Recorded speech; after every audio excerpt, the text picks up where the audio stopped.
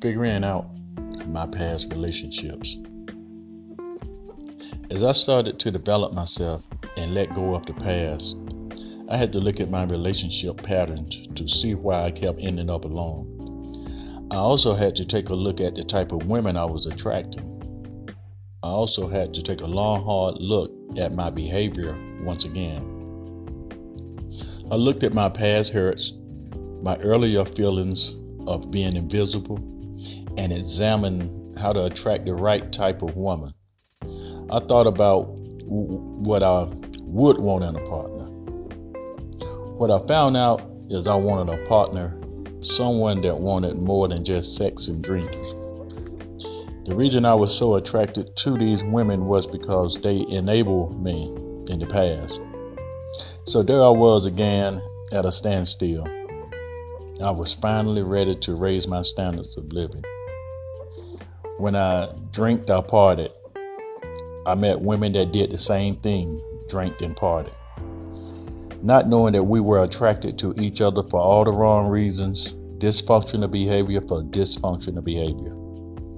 We were feeding into each other's negative qualities, which led to the relationship ending after we realized that we were all right dating and drinking, but neither could commit for the long haul. Sometimes it was me, sometimes it was one of them. The bottom line is neither of us was willing to commit to the relationship. We couldn't take the relationship serious because we were too busy drinking and partying.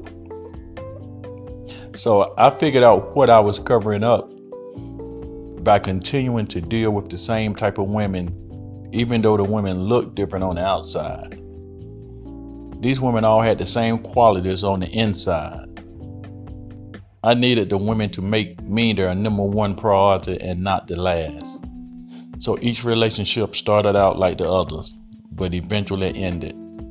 I wasn't getting the attention I so deeply wanted, so I would end the relationship and move on to the next. That became a continuous pattern. After a while, the women became a blur, but the cycle of codependency remained. Codependency is learned behavior that is tied to low self-esteem. Addictions and dependency on drugs and alcohol becomes chemically and hereditarily passed on through your bloodline. Addictions to sex, gambling, and material possessions are more of a psychosociological obsession and compulsion disorder. Nonetheless, an addiction is an addiction. In terms of relationships, when addiction, the addict, and the codependency, the enabler, come together in the lives of couples, it plays out as abuse of all kinds: mental, verbal, physical, emotional.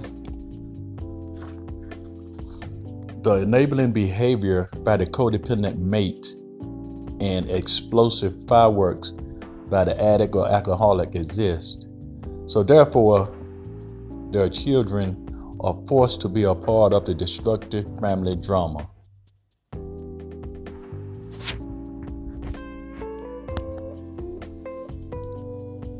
In Christian language, this would be considered an ungodly soul tie, one plagued by demonic behavior patterns handed down from generation to generations as a generational curse.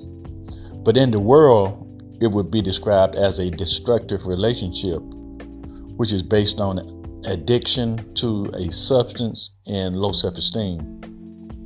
You shouldn't tolerate any and everything, but instead seek outside help or leave the relationship before someone gets hurt or killed.